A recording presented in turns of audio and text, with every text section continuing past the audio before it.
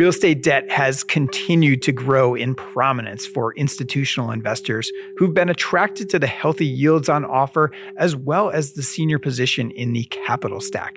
But as we all know, commercial real estate remains rife with risks and uncertainty, including the future path of interest rates, current valuations and transaction volumes, and broader macro and geopolitical risks. What are you going to be keeping an eye on as we move forward here? I think I'd say that despite all the risks and uncertainties that are out there, this is still probably one of the best times to be deploying capital in real estate debt that I've seen in my entire career. And that's spanning over 25 years. And you can probably go back another decade or so before you saw something as attractive as today. That was Nasir Alamgir, head of U.S. real estate debt investments at Barings. And this is Streaming Income, a podcast from Barings. I'm your host, Greg Campion. Coming up on today's show, U.S. real estate debt. Why now? Before we get into the conversation, if you are not already following us and you are interested in hearing our views on asset classes ranging from high yield to private credit to real estate debt and equity, you can follow us by searching Streaming Income on Apple Podcasts, Spotify, YouTube, or wherever you get your podcasts. With that, here is my conversation with Nasir Alamgir. All right, Nasir, welcome back to the podcast. Greg, thanks for having me. It's great to be here. Excited to have you back. So it's been almost a year, I want to say, since you were last on the podcast. And a lot's changed over that time frame. So obviously we're in a little bit of a different interest rate environment. We've seen, we've got another year under our belt in terms of developments in the real estate market and everything that commercial real estate is kind of working through. But maybe let's start there. Like if you just look high level at the real estate debt landscape in particular, over the last year, kind of what are some of the biggest developments that you've seen? Well, I think it was interesting. I was going back and going through some of my notes from our last conversation, and I recalled mentioning that one of the things that we're keeping an eye on was bank exposure to commercial mortgage loans. Mm-hmm. Their balance sheets had grown by about $500 billion in 2022 alone, increasing by about 20%. And we thought that there was going to be a really significant pullback in terms of their origination in 2023. I think the one thing that we didn't anticipate is a month later, there was going to be a liquidity crunch, a run on banks, and you had a number of banks fail. Yeah, happened a lot quicker than maybe expected. But so Silicon Valley Bank, Signature, et cetera. And I think those events took us a little bit by surprise. But again, we did think that it was going to be consistent thematically with what was going to be happening in 2023, which is a retrenchment from most lenders in the marketplace, mostly dealing with existing problems on their books, dealing with maturity walls, and trying to really find opportunities to put money to work, which was hard to do because transaction volume continued to be a challenge in 2023. We thought we found some really interesting opportunities, but overall, it was an interesting year, let's just say. Yeah. All right. Well, a lot of the stuff you mentioned there, I want to follow up on, including the retrenchment of the banks and transaction volumes. But maybe before we get into those, let's hit interest rates. I mean, I feel like every podcast we do these days, there's a big question around, we've kind of gotten to this point where it seems like maybe we're at peak rate. Maybe the Fed is sending us a message that the next move is lower. But there's a lot of question marks around, what does the pace of that look like, et cetera. So kind of broadly speaking, you look at where we are in the interest rate environment today. Tell me a little bit about the implications for investors in real estate debt today. Well, and I'm going to juxtapose it a little bit to last year too, right? Last year, we expected rates to continue to go up. It was interesting. I was at a conference in January of last year. There was a lot of optimism. There was another conference January of this year. Now that's more cautious optimism. I'm not sure either of those didn't play out last year. I'm not sure it's going to play out this year. Okay. So I think the expectation for us is maybe we don't see rate hikes anymore, but we certainly see higher for longer. At least that's our view in real estate debt. And I think what that means is for those dealing with asset management concerns or issues with existing loans, you're going to be faced with certain outcomes. Those outcomes could be trying to extend your loans. We had about $500 billion of loans maturing last year in the commercial real estate space. A lot of those probably got kicked down. The proverbial can got kicked down the road. We have 2.2 trillion maturing between now and the year end of 2027. So higher rates means it's going to be really difficult for borrowers to find alternative sources of capital to refi out those existing lenders. And it's going to continue to put pressure on valuations. So with that backdrop, asset managing your portfolio is going to be a very hands-on endeavor, and it's going to take a considerable amount of people's time. But again, as a new lender or originator with fresh capital, I think 2024 is going to present as many opportunities as 2023 did, and probably a little bit more. Yeah. Okay. So a lot to work through there. But to your point, if you're putting fresh capital to work, it could be a really interesting time to do so at this point. Now, a lot of these loans that you reference are, historically, for historical reasons, I guess, on bank balance sheets, right? So banks have historically been the biggest lender to this space. And as you kind of mentioned up front, you were talking this time last year about bank retrenchment. We're seeing that now, right? So we're seeing, much more stringent lending standards. We're seeing banks pull back for a variety of reasons. So tell me a little bit about that. It's almost, parts of it are almost reminiscent to me of this kind of major structural tailwind that we've seen in the direct lending space for a decade plus, where you've just seen this long-term trend of bank retrenchment. And that's kind of driven a lot of opportunities for institutional asset managers, AKA lenders like Barings. But tell me just how you're thinking broadly about that bank retrenchment trend, how far you think that's going to go, and what you think some of the impacts will be. Yeah, look, I think that like private credit, I think it's a permanent retrenchment. So the U.S. commercial real estate market's roughly $5 trillion. Banks make up about half of that. Last year, their origination volume was down 70%. The market overall was down 50%. Interestingly enough, the size of their balance sheets didn't shrink. It actually went up last year despite that. So again, that's the proverbial can being kicked down the road, right? Yep. Those loans weren't maturing and being repaid or refinanced. So I think what's interesting is if you think that there's a permanent shift in the way banks will approach the market, that means that there will be a broader opportunity for that private lending base. So again, like we've seen in private credit, the private markets substituted that bank capital. We're seeing that not just in banks alone. We're seeing that in the securitization markets. We're seeing it in life insurance company production. So in general, private debt is going to have to step in to fill that void. Now, thinking ahead to what this year may offer, I was speaking with our head of U.S. real estate research, Dags Chen, and he was telling me, in his view, he thinks this could be the year of a couple of things. One, it could be the year where we really start to see distress kind of hitting the market, so to speak. So you kind of referenced this idea of kicking the can down the road and, pushing out loans, but ultimately, ultimately the bill comes due and that isn't possible, or banks don't want to do that, et cetera.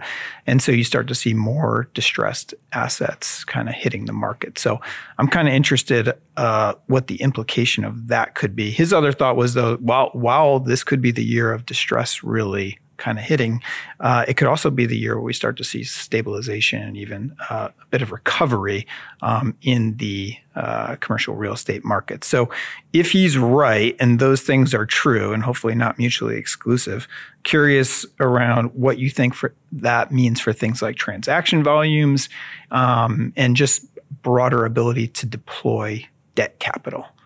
And you'd think those two ideas are almost counterintuitive.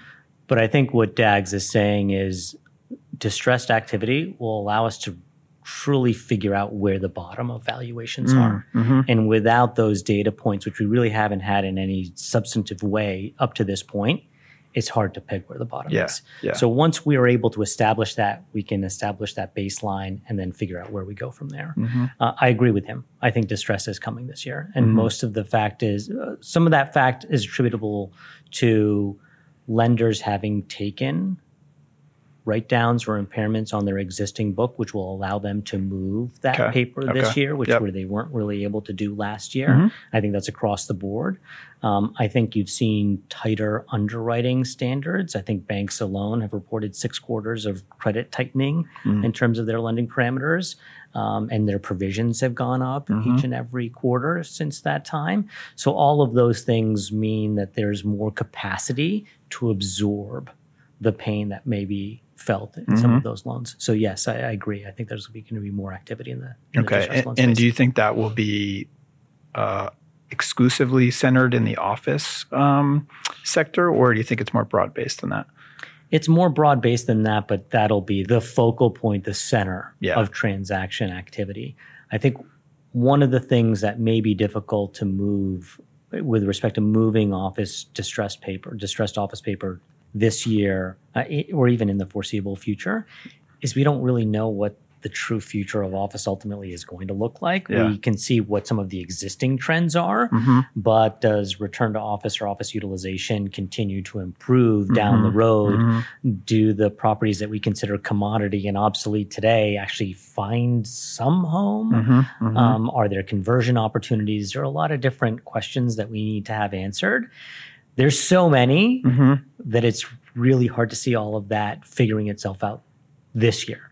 So I might disagree with Dags in terms of like truly finding that opportunity in terms of setting that value for equity in 2024, but we're getting there. Yeah, that makes sense. Yeah, and when I had Joe Gorin, our head of U.S. real estate equity, on the podcast a couple months ago, I mean, I think his sentiment was similar, but he was also saying, look, that doesn't mean there's no opportunities in office. They're just very highly select, very idiosyncratic, specific situations. And he talked about a deal that Barings did recently. I think it was near Newton, Massachusetts, that was kind of a refurbished, but it's a lot of these types of properties that are hitting very specific trends in a highly educated area, in a sector that needs to be in the office, like a life sciences, et cetera. So it seems like there are these opportunities emerging, at least on the equity side that he was talking about, but it's very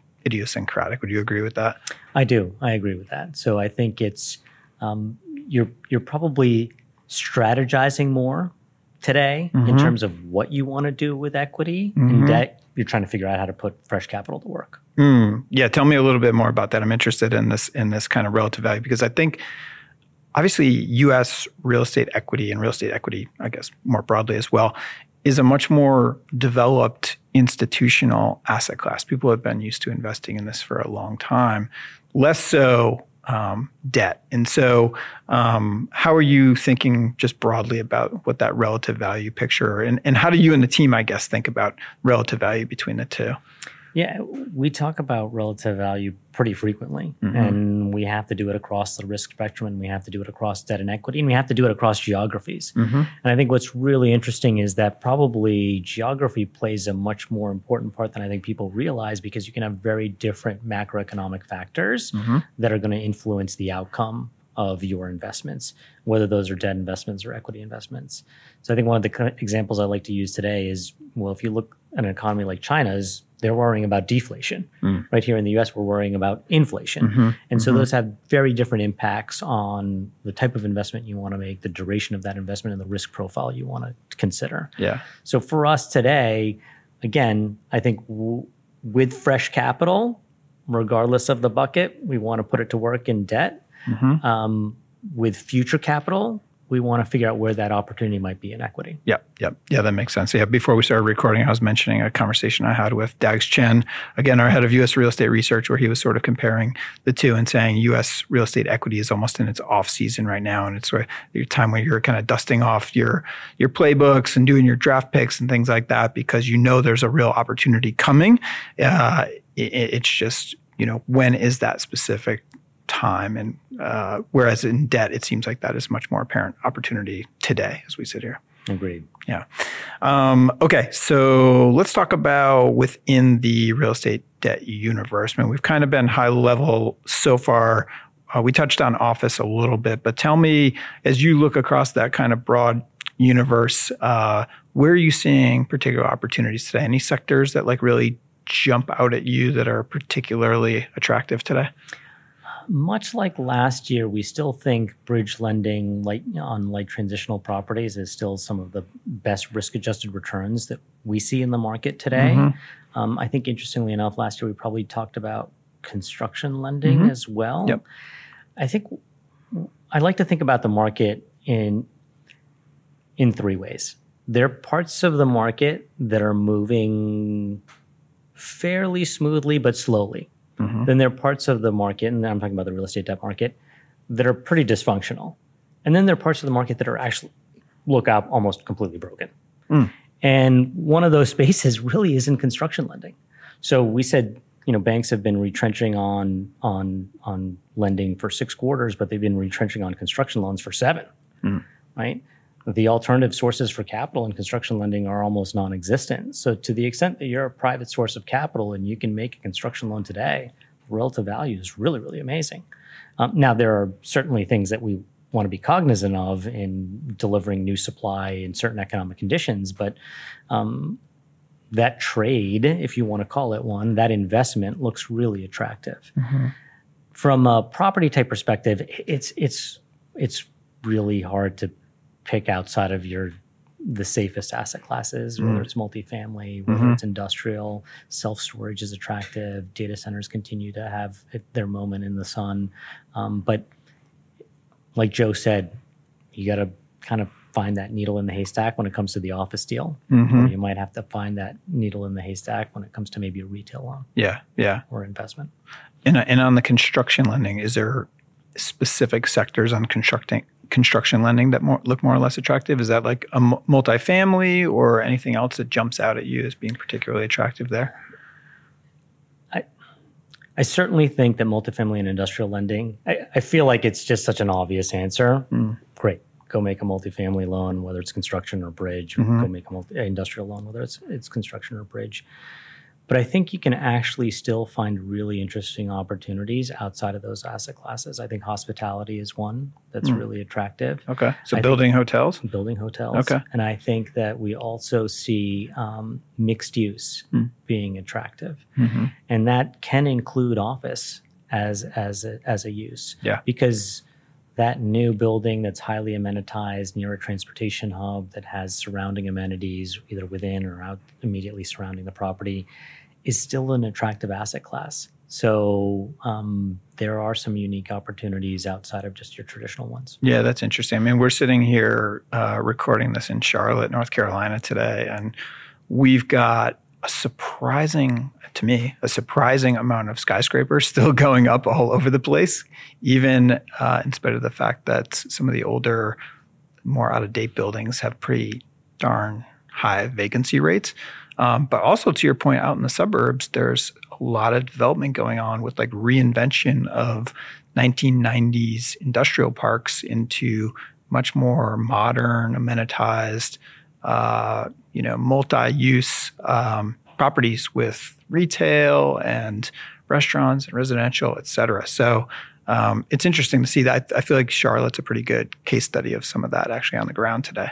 Yeah, it's evidence of the experiential economy or state of mind today, where people want to be able to do lots of different things within the convenience radius of where they live, where they work, where they play. Yep. Any particular geographies or cities in the U.S. where you're like, we are really trying to put capital to work here today, or is it more on a kind of idiosyncratic basis? I don't know if I want to give away all of our secret sauce here, so I'm going to try to be a little bit. Look, I think there are a lot of unobvious places that you can put money to work. And what I mean by that is there are overlooked parts of the country simply because it doesn't have international cachet or whatever it is, but that are resilient because people work, people live, people play in those areas, and they're growing. And I think when we apply that research lens that DAGS puts on our investments, and we're looking at educational attainment, population growth, job growth, wage growth, resilient industries. It isn't just markets in the Southeast that reflect those statistics, and so we're looking a little bit. We're looking a little bit beyond some of those obvious choices. All right, folks, you heard it. You have to have a one-on-one conversation with Nasir to get the real secret sauce there. But yeah, clearly the work of the research team and all the structural trends factors heavily into sourcing and evaluating different opportunities that your team comes across. So I'm glad you gave DAGS a shout out there. Okay, so one of the interesting trends that we've seen in recent years is institutional investors really increasing their allocation to real estate debt. And I mentioned earlier, it's kind of been maybe a little bit less developed. Music to my ears, by the way. So yeah, maybe a little bit less developed. Some of them probably have been doing it a while. Some of them newer to the asset class. Curious, like where are you seeing capital come into the asset class from today? So historically, it was, like you've mentioned, it's a pretty niche investment type. Somebody had to have true understanding of the real estate industry and probably real estate debt specifically to make an allocation to real estate debt. Today, we're seeing that interest come from your traditional real estate equity investors, and we're also seeing it from the private credit landscape. And for two different reasons. Real estate equity is looking at some of the returns that they can achieve in the debt space, and they're saying, whoa, this looks really interesting. And we're struggling putting our equity dollars to work. There are opportunities for us in real estate debt that can achieve similar returns. Right. Maybe that's and you're in a little an bit attractive place in the capital structure. Right. You might be a little bit higher in the capital stack than some of the areas that I was pointing out earlier. But you can find really nice risk-adjusted returns from that equity perspective. With respect to private credit investors looking at the real estate debt space, they look at it as a diversifier. It's backed by a real asset. There's a long track record. And I think you were pointing this out earlier too. Private credit went through some of these shifts where it was dominated by banks or insurance companies. Real estate lending has been dominated by banks and insurance companies, and that slowly started to unwind post the financial crisis, and now even more so today. So I think that shift will continue, and we'll see investors across sort of the investment world start to consider real estate debt. Yeah, it's really interesting to see the development of the private credit asset class, broadly speaking, in the biggest umbrella terms you can use. Like a few years ago, we were talking about private credit. We'd be talking about corporate middle market direct lending, like pretty very specific area of the market. Now that market, obviously due to some of the factors that we've talked about already, has taken off. And I don't know how the magnitude exactly of the growth, but it's something like a $1.5 or $1.6 trillion market today. So grown massively.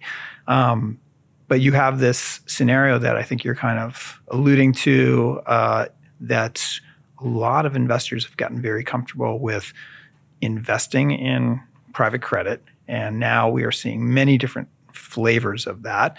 You can include everything from infrastructure debt to, different private asset-backed securitizations and such.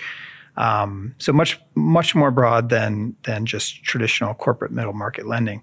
But I think to your point, increasingly investors are seeing real estate debt as part of that investment universe. And what's really interesting to me is that you are starting from a point where this is already a massive market. It's just one that's not traditionally been financed by institutional lenders. It's something like a $5 trillion market, but a lot of that obviously has been financed by banks. I mean, what do you see? I'm sure you and the leadership team here at Barings are, looking at that and expecting, or trying to predict what the growth of the asset class could be over time.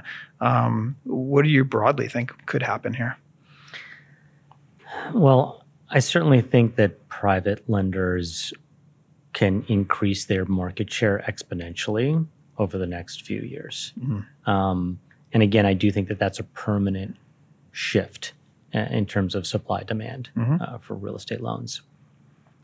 I think a lot of that permanency is going to be dependent on a lot of the factors that we're looking at today with respect to asset performance, regulation, et cetera, which will impact the traditional lenders in that landscape. It's hard to imagine a scenario where they don't curb some of that historical appetite. So there's only truly one source to fill that, and that is private capital.